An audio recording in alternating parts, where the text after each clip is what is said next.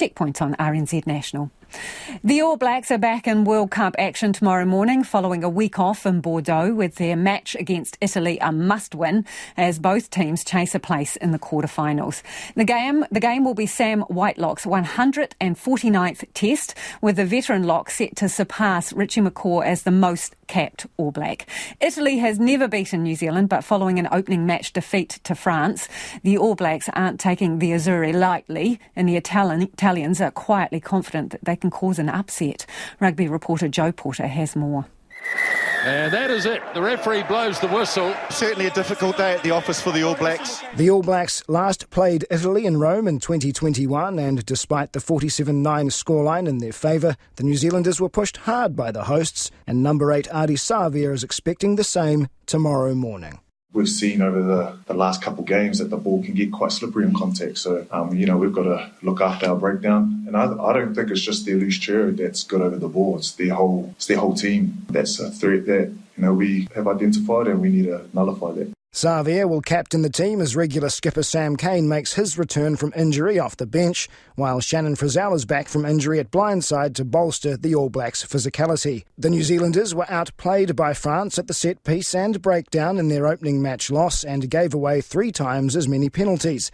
They were better in the big win over Namibia in their second game, but Ford's coach Jason Ryan is demanding the All Blacks pack dominate Italy in Lyon.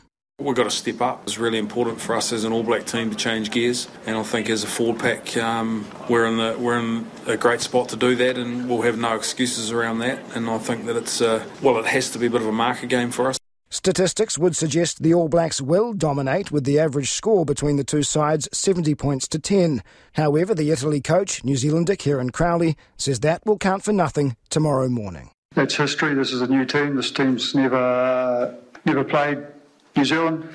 The New Zealand team that they named has never played Italy as a team. Yes, there is stats, there is history, but history is always there to be broken.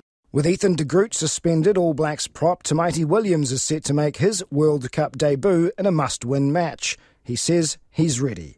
We had a good week last week in Bordeux, connected really well, trained really hard, so it's been fun just eating some of the food and exploring around, but it's time to go to work now, and we're here for a reason. So, like you said, it's a dream to play for the All Blacks, but to play the World Cup is another dream. Another player set to fulfil a dream is lock Sam Whitelock, who'll play his 149th test tomorrow morning, surpassing Richie McCaw as the most capped All Black. Coach Ian Foster doesn't believe that having Whitelock on the bench will take the romance out of his milestone.